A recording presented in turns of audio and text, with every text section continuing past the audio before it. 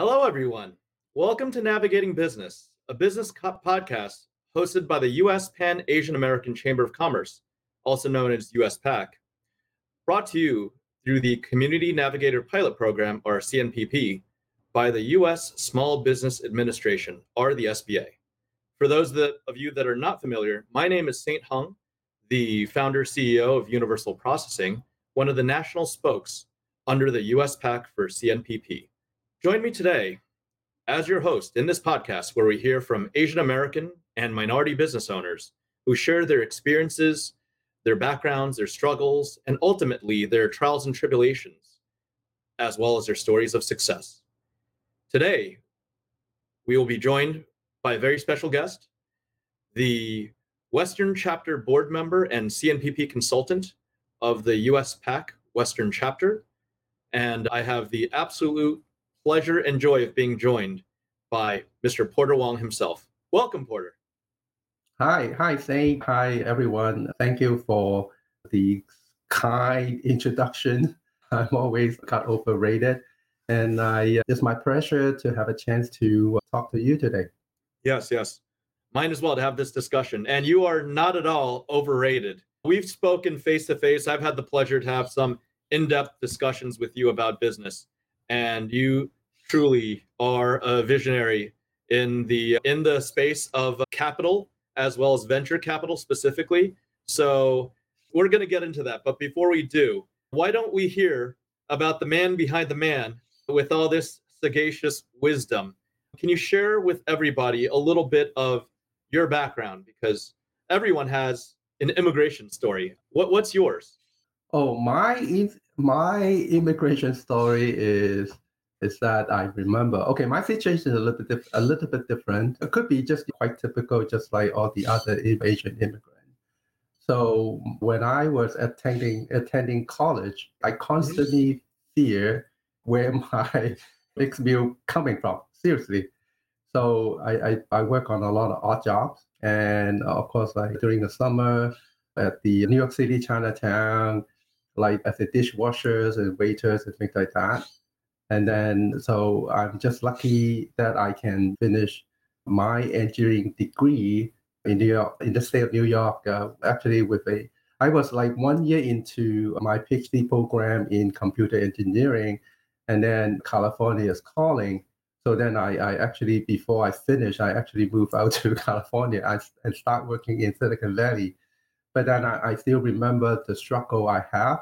Luckily, I like during my graduate school time, I got like scholarship and things like that. So things are kind of okay. But before that, when I was in undergrad, so my family helped me, but then at the same time, I need to worry about where my next semester tuitions come from.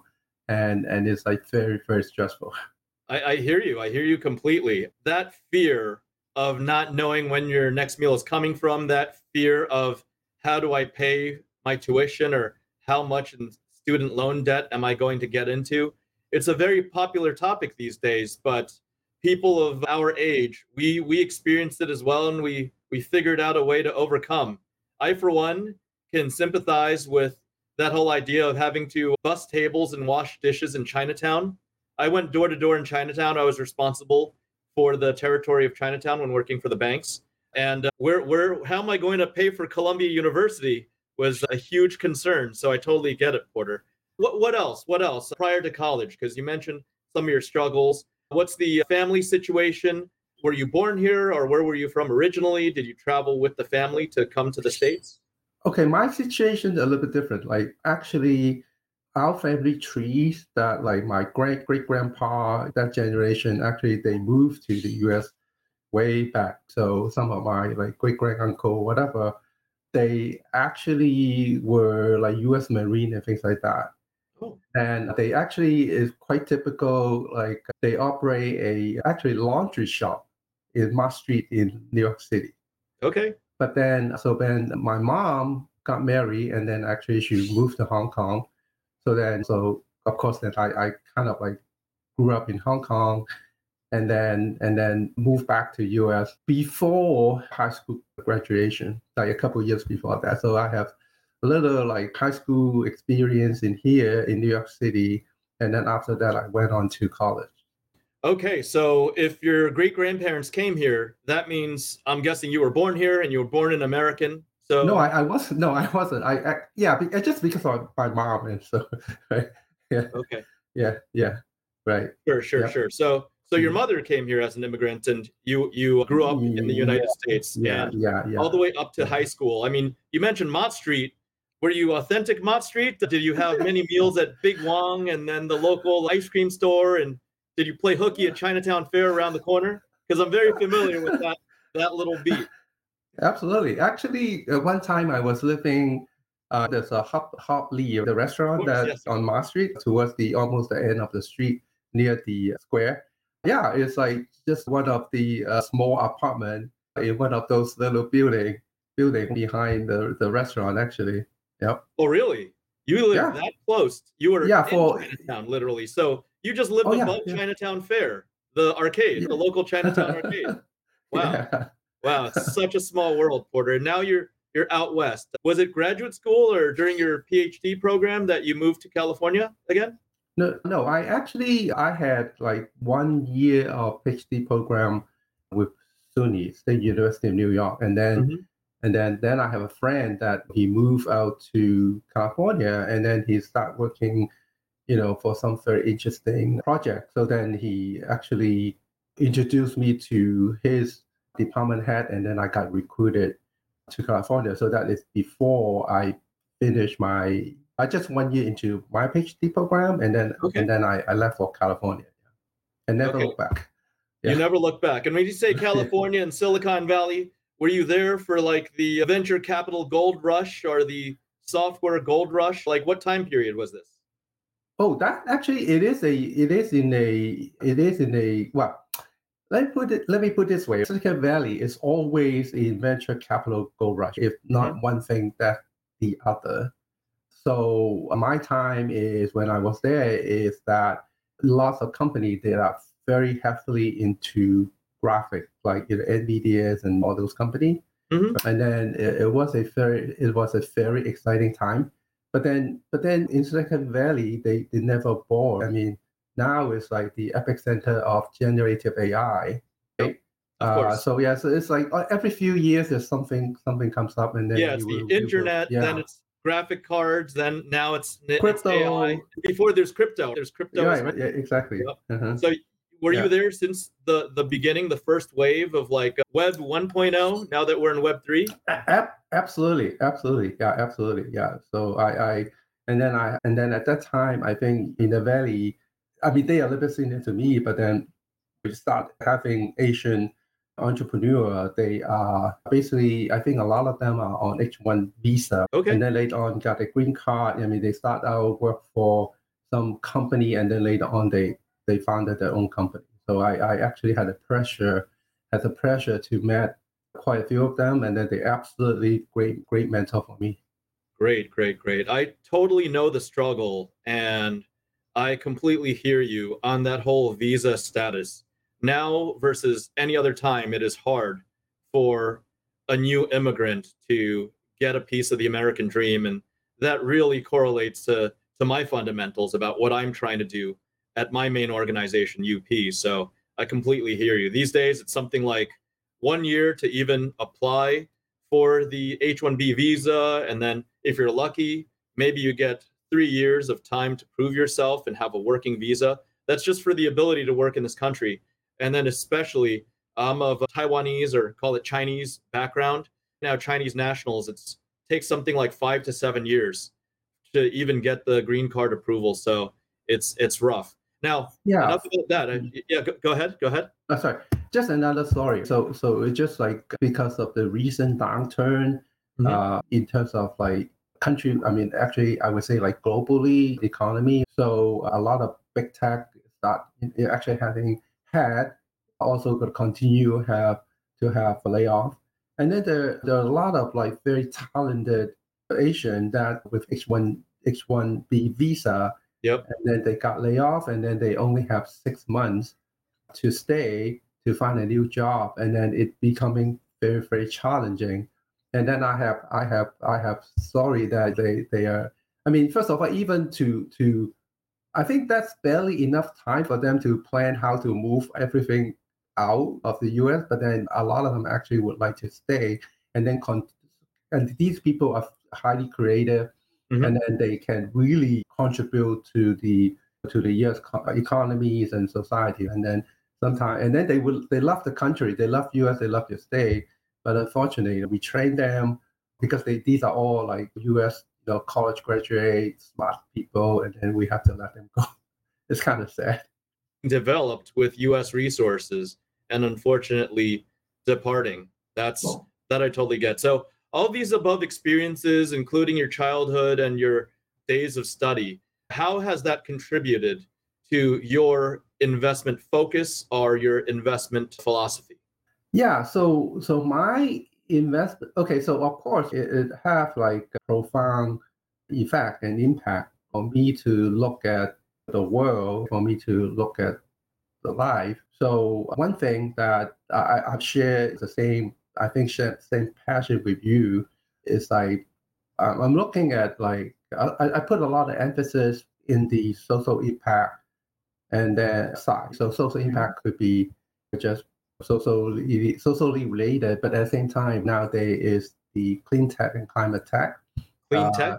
Okay. clean tech and climate tech, Yep. because there's no one corner in the world is not affected by that, right? With I think it contributes to a lot of world unrest, Hmm. and also inflation and food shortage and things like that. Because all of a sudden you have acres and acres of productive farmland. It's not able to produce what they used to produce anymore. Right? They might Hmm. need maybe completely gone, or maybe they need to like because of the water shortage, whatever. Maybe the temperature got much higher, whatever. So Hmm. then they have to pivot and do something else.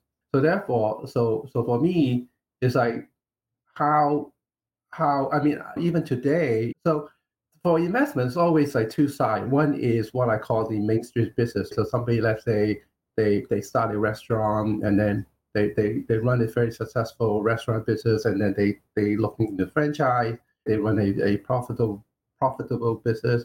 That's one piece of it. The other piece is related to technology.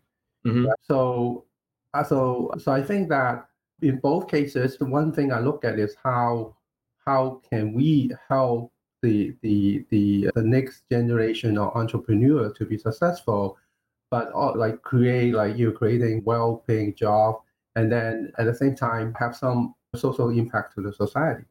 Yep. So therefore, for myself, I've been mentoring quite a few actually Black founder business in the tech area, Hmm. and then also of course like minority owned Hmm. small business. So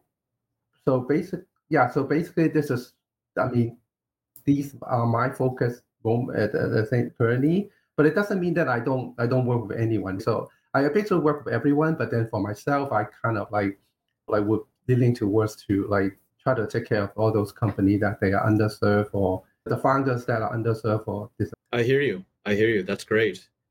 Just curious, for those that are either thinking of starting a business or already operating a business, is there a special point within the business life cycle that you think the owners of the business, the founders, should look for investment or investors? I okay, so I spend a lot of time to work with early stage companies.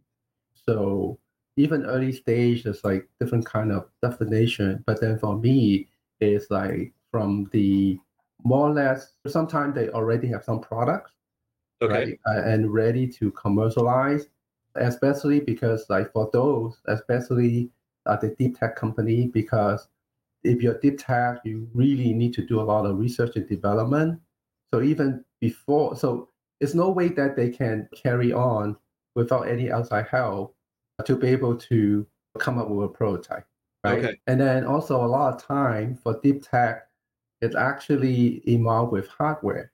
And then for me, it's just my personal feeling and personal philosophy is that like if a lot of the investor, if they looking at just the best payout. So the tendency is actually to leave all those out, leave anything related to the hardware out, because the risk is lower, the payback period is sooner. But then if I looking at a grand scale, as in for any country, if you don't own the hardware, you don't own the software, because it's the hardware people that dictate how you write the software. Software is just on top of the hardware. So hardware people give you all the specs, right? For example, so today, if NVIDIA, if not, it's a U.S. company, it's a foreign country, it's a foreign company, then all the GPT people, Microsoft or Google, whatever, actually, it's at their mercy, because they are the AI. They running the AI engine. They're running all the hardware to process all the software and all those like generative AI algorithm or whatever, but even crypto mining. So you basically I mean, if you keep losing ground in the hardware side, so eventually you lost the stat you're gonna lose the status as a advanced technology country, right? Okay. Yes. So I that's hear what you, I Porter. actually tend to, just spend some time. And then most investor, I would say, like, I mean, you're getting more and more investors start doing that, but then relatively speaking, in comparison, it's still only a small fraction of the overall investment community. Okay. So just to summarize or rephrase, it sounds like you're saying that a lot of early stage companies, they can get investors just by having software alone. But it is your investment philosophy that if you have software, you might as well also have the hardware, because that de-risks the investment itself. Because you could write the best lines of code, but if the hardware manufacturer or the incumbent hardware on the market now doesn't accept your code, then it doesn't even matter. Is that basically what you're saying? So take No, longer to actually, it's build software. the other way around. The other way around. The reason why a lot of venture capital investor, they like software is just because that they they they are less risky, and then Okay. the payback time is sooner. The reason why is this. So just think about it. So if I invest in a software company and I only have one piece of problem, right, Okay. to solve. But if I also have hardware, then all of a sudden I have the software and also the hardware. I got So then I have two pieces of problem. it. So Okay. right. So then the trouble is actually, it's not double. It's always add Exponential. another It's exponential, exponential right? because the Yeah. connectivity and So the bridge exactly. between the hardware and software. Okay. Exactly. So that's why people, if chasing for return, Uh-huh. they normally will shy away from hardware. But Hmm. then for me, as a technological advanced country, and also for national security purposes, we have to own the hardware too. So Okay. that's why. So I'm coming in a little bit different perspective, not just 100% like money center, but Hmm. I'm kind of looking at things that are longer term, and then I would say even have a far more reaching impact than just Okay. pure. Yeah, Porter, I'm not trying to disagree with you at all, but in my Mhm. summary, I think we're saying similar things. The investors Okay. that are looking for a quick return do software Mhm. first. Mhm. When I say Mhm. de-risk, if you have the whole ecosystem of Mhm. software and hardware and the Mhm. development team and the connectivity between software and Mhm. hardware, overall, long-term wise, Mhm. it's Mhm. lower risk if you have the whole infrastructure, not just about your Oh, return. The yeah, yeah, reason of I course, want to sure, bring sure. this up is because I experienced something similar about a decade Mhm. ago when Mhm. point of sale hardware and software were just coming out. Mhm. Universal processing, we use a Mhm. lot of payment software, and we Mhm. partnered with Mhm. a hardware provider. I'm not going to mention the Mhm. name because Mhm. I don't have Mhm. very much good things to say about them. The money Mhm. was really quick. The client's Mhm. acquisition was really quick.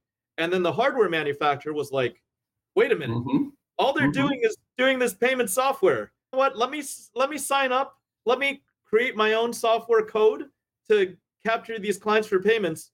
And within 3 years, all of the clients that we referred to this hardware manufacturer became their clients and they left us because they have the infrastructure, they have the hardware underneath. That's actually what forced us to buy our own software company and create our own developers, which lowered the amount of risk for us. So Absolutely, that's totally agree. long-term thinking. I learned that Yeah, painful lesson firsthand. So totally that's why agree. I'd say having the hardware also lowers the overall risk if you're in it for the long game, in it for the Yeah, long game. absolutely. So in a way, if you look at all these like big tech, right, Hmm. actually they all have a pretty significant piece of hardware Hmm. in the company or product mix. Yep, You look at Apple; it's a hardware software company. of course. I mean, they cannot live one without the other. You look at like Facebook; they Hmm. actually it is a innovator in terms of data center. Hmm. Yep, You look at like Amazon, you look at all these like how they automate a factory, yep, and even though they offer the warehouse to help company to manage the backend operational logistic, of right? So they course. have all these robots, they have all these like even delivery truck. The It's whole team hardware. at Yeah, so AWS, you Amazon Web right. Services, that is a huge business. So if you want like total domination, that's the way to go. I mean, even look at like Nvidia today is one of the hottest company on the planet. Even though they start out as a hardware company, Hmm. now it's like they do tons of software. Okay. You just can't have one without the other if you want to have a total domination.